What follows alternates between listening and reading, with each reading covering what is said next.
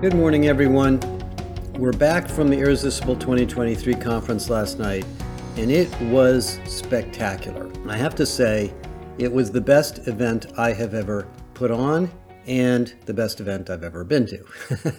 I'm a little bit biased, but not really. And I think the other people who went would agree. And it was really because of the experience we created, the location, the venue, the multitude of really fun activities, and of course, the people. It was a very global conference, very senior conference. About 450 people came. And those of you who came know how open and collaborative and fun it was for all of us. So let me give you 5 things we talked about to consider. And for those of you that are corporate members, you can watch all the videos and essentially participate in the conference through our website. Those of you that are not, please join and you'll get access to all this stuff. So the first thing that I talked about in the very beginning in the keynote was this idea of organizational ingenuity, which I previewed in the article before the conference. And what that's really about is taking the concepts of Irresistible, the 7 principles, and apply them to a world where every employee has AI. Every employee is now superhuman and has more information and more tools and more capabilities at their fingertips than they had maybe ever before, in an interconnected way. So data, information, education, all are available. And what that means is all of these HR innovations that you guys have been working on, and I really displayed about 60 of them in the keynote, things like talent marketplaces and skills taxonomies and skills-based hiring and pay equity solutions and hybrid work and onboarding and all of those things are now tools to harness the productivity of these super-powered workers and employees we have. And we really are going to have to learn how to do that because the number of workers in the world is flat to declining because of the fertility rate in all the developed economies. So your ability to create a productive organization, not productive individuals, is really your job. And then I talked about the Pacesetter research where we proved through the first 3 industries we did, the healthcare industry, the banking industry, the consumer packaged goods industry, that the skills that matter the most are not the technical skills of AI. I mean, they matter, sure. You've got to keep up on the technology and all of that. But really the change skills, the change enablement skills, the change management skills, the change readiness skills, the human-centered leadership skills.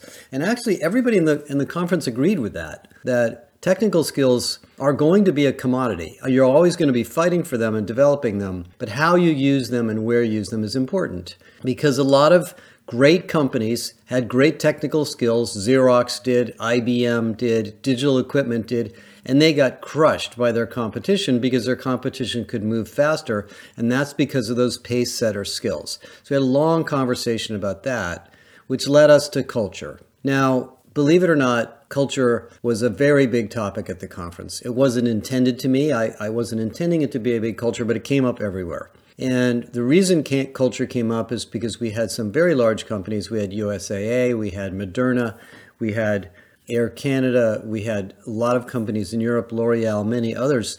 And what they were basically reflecting on in all of their sessions, including the keynotes, was that because the pace of change is so fast, driven by technology, innovation, AI, the blending of industries, and the skills shortage and people shortage in most places, that we have to rely on our culture to get people aligned, to get them to stay in the company, to hire the right people so we don't lose them and keep them on track. And I think the tech industry has been the worst at this. The tech industry does tend to treat workers as if they're replaceable parts.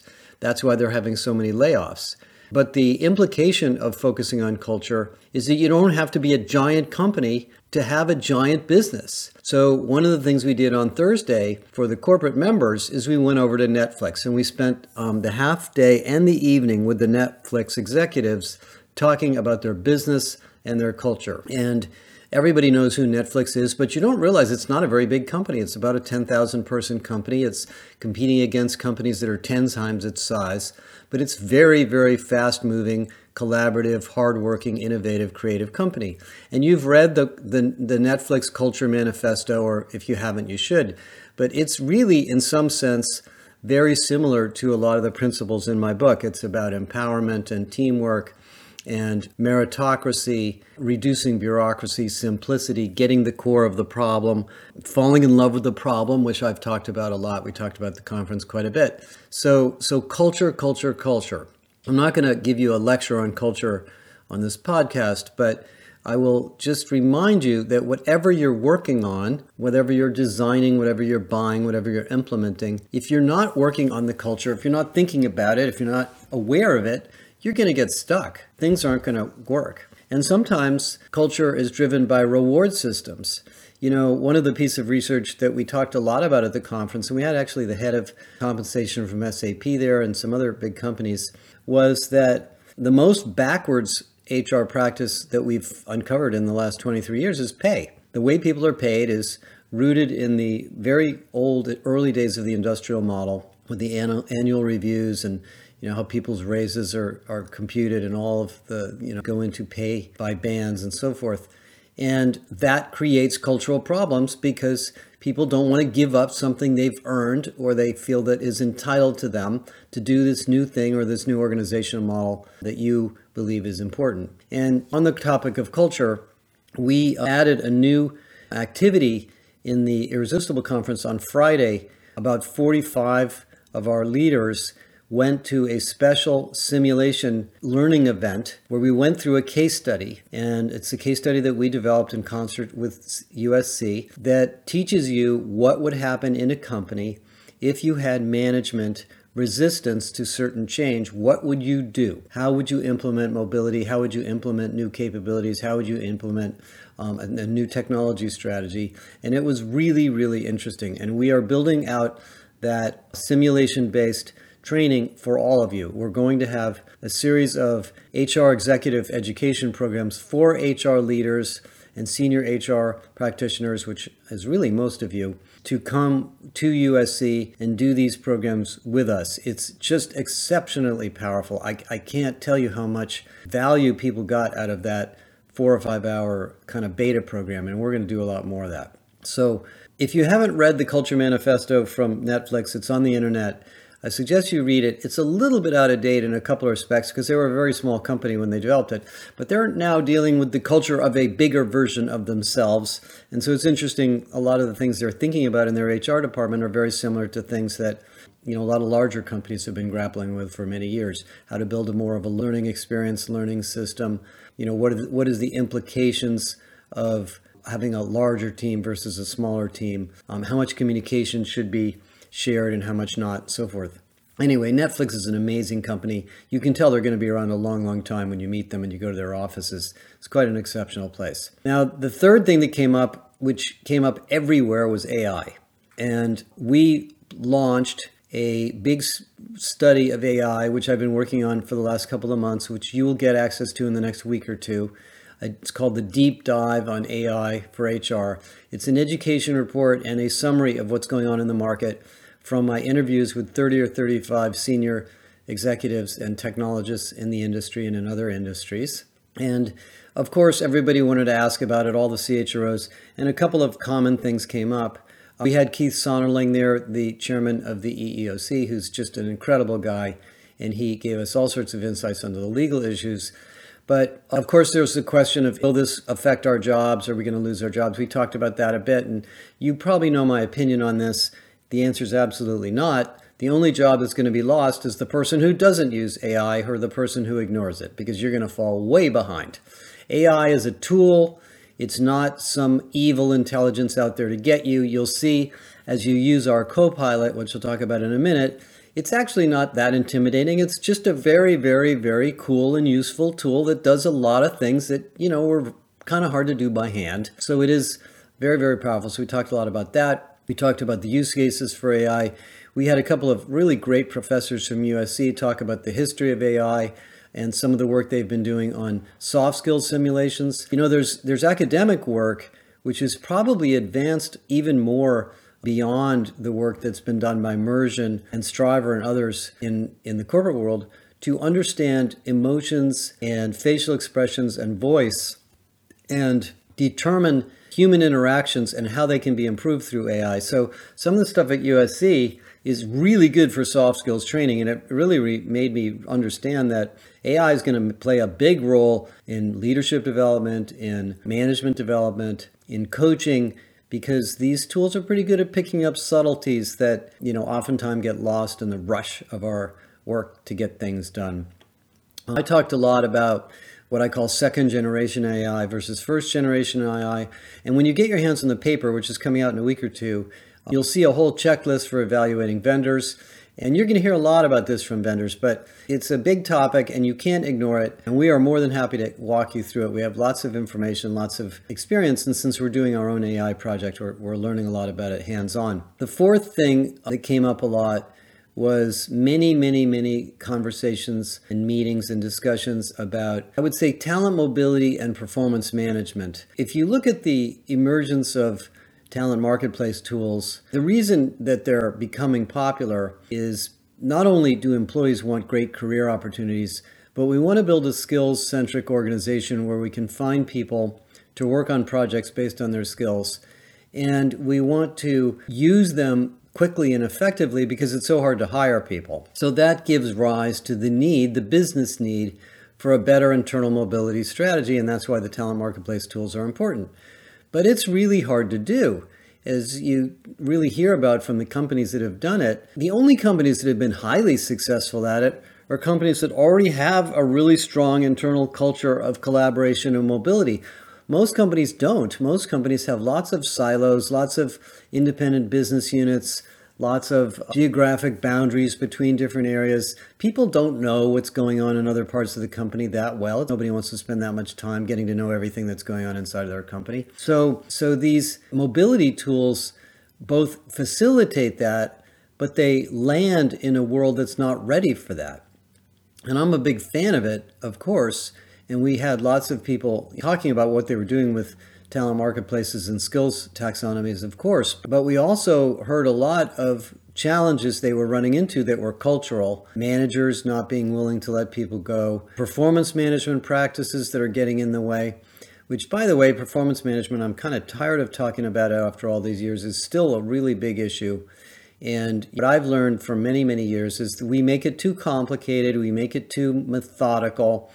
The most important part of performance management is not whether you use a 3-point scale or a 4-point scale or, whatever. The processes are important, but it's the philosophy. What does performance mean? How are we going to evaluate it in a common way so we can be fair and we can have equity in pay and other rewards and growth in the company, and we can reinforce our culture? So it gets back to culture. And that, by the way, allows a talent marketplace to work. If I decide I am kind of a geeky guy, I want to do a project, I want to work on AI, whatever, and there's some group in the company that would like my support, and so I want to spend a day a week working with them, well, my manager's got to approve, it's got to fall into my performance evaluation, I need to know I'm going to get rewarded for that and not punished for it. Performance management comes up a lot. So it's part of systemic HR, it's part of stitching all these things together that facilitate this new world of a highly mobile, highly agile, highly adaptive organization. Well, the work we're doing on the adaptive organization, which will be coming out later in the fall, the maturity is low. We looked at 50, 60, 70 practices of mobility and regular ongoing development and how performance management facilitates agile work practices, and the ratings and the evaluations and the maturity levels are extremely low. So this post-industrial organization that we talked a lot about has yet to be implemented in most of your companies. And that doesn't surprise me at all. It takes a while for management to rethink their jobs. Listen, I think in many ways, what's happened in the last 5 years, maybe, for us in HR, we have become very aware of the new management practices and the new management principles and philosophies that are needed. Our managers have not. They are operating in the older world. I mean, if I look at this cage match thing between Elon Musk and Mark Zuckerberg, the layoffs and the shenanigans at Salesforce, a lot of the things that you read about in the press, even in the banking industry, layoffs and sort of draconian demands that people come back to the office because the CEO wants it. That's not enlightened management. And I have nothing against these people. They're doing the best they can. They haven't been living in this world of discovering new work practices like we have in HR. And I think HR has shifted into the business and understood and applied its tools, and you guys have in business, much more than the other way, much more than the business leaders have gotten to know what we've learned. So my challenge to you coming out of that conference is you have to take the skills and the capabilities and the knowledge and the insights that you have, and you have to apply them because the companies need them, because the leaders are not as up to speed on the issues that you are. In these things like well-being and hybrid work and forcing people to come back to the office and productivity. Most of you have been thinking about this a lot. Certainly if you've been following us, you have. You don't think productivity is just laying a bunch of people off. You know it's more sophisticated than that, but I don't know that the business people have had enough enlightening yet. And if my thesis about organizational ingenuity is correct, small companies are going to outperform big ones.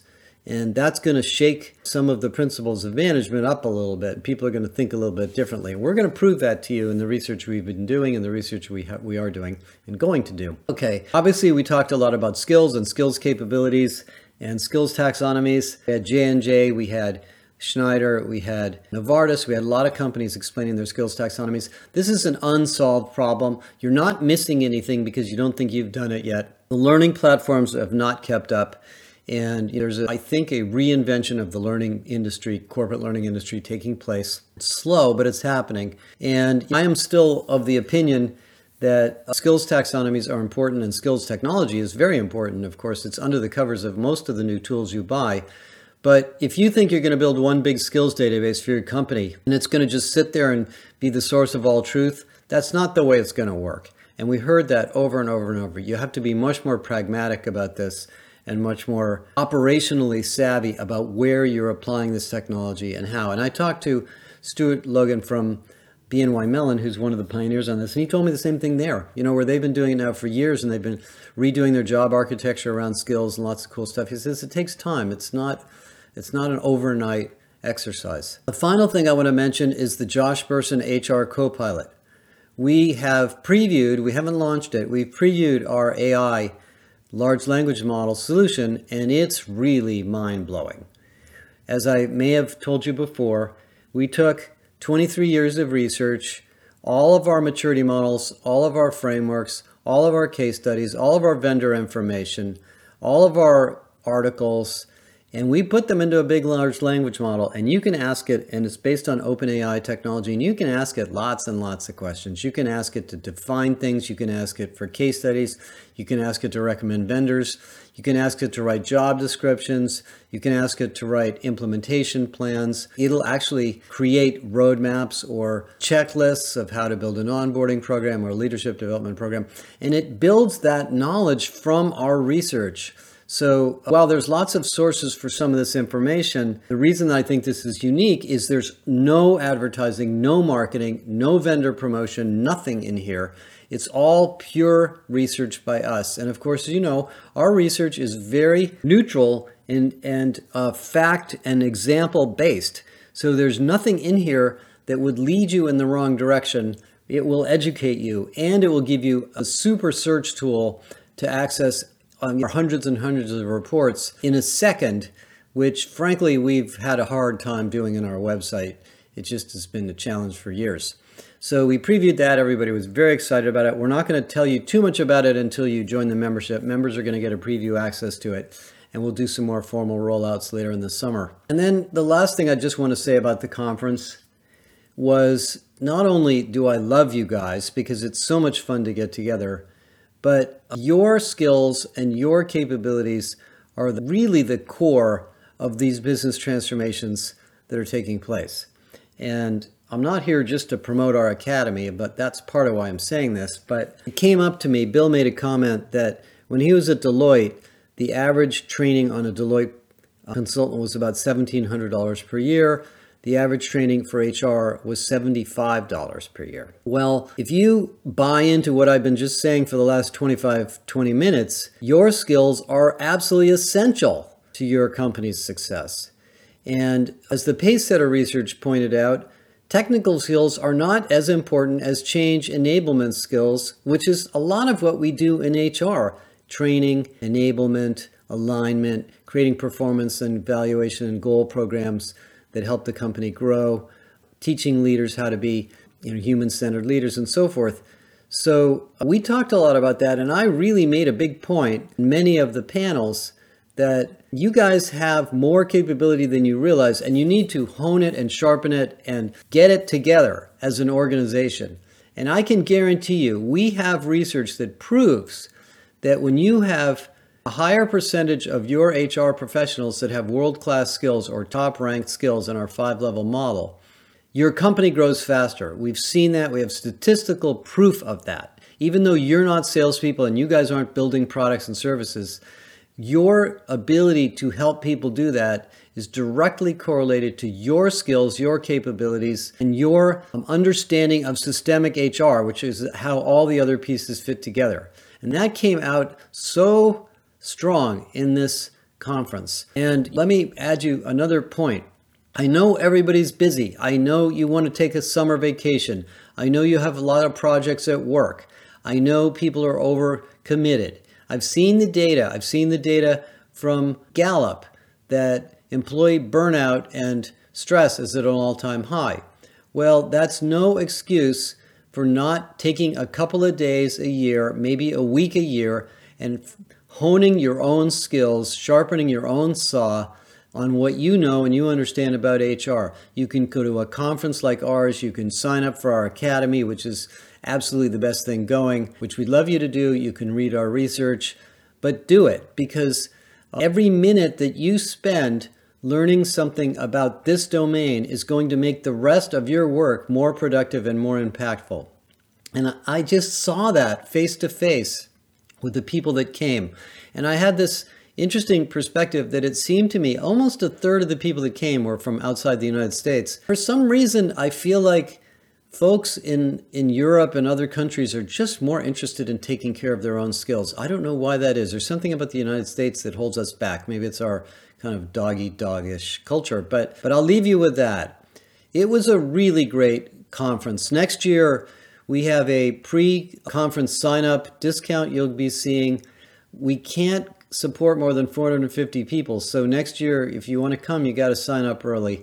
We're going to have team programs next year where we're going to ask CHROs to bring their senior teams because it's such a great team development experience. We're going to have some even more exciting things we've already talked about for next year in terms of external visits and other things that'll happen. But anyway, it was a really, really wonderful experience. I want to thank all of you who came, everybody who participated. A lot of the senior execs who came obviously took several days out of their year to join us, and I hope they all found it worth it. We really appreciate your support. And it was just so enlightening and exciting. I just wanted to reflect on it. And we'll get back to more normal topics in the podcast next week. Thanks a lot.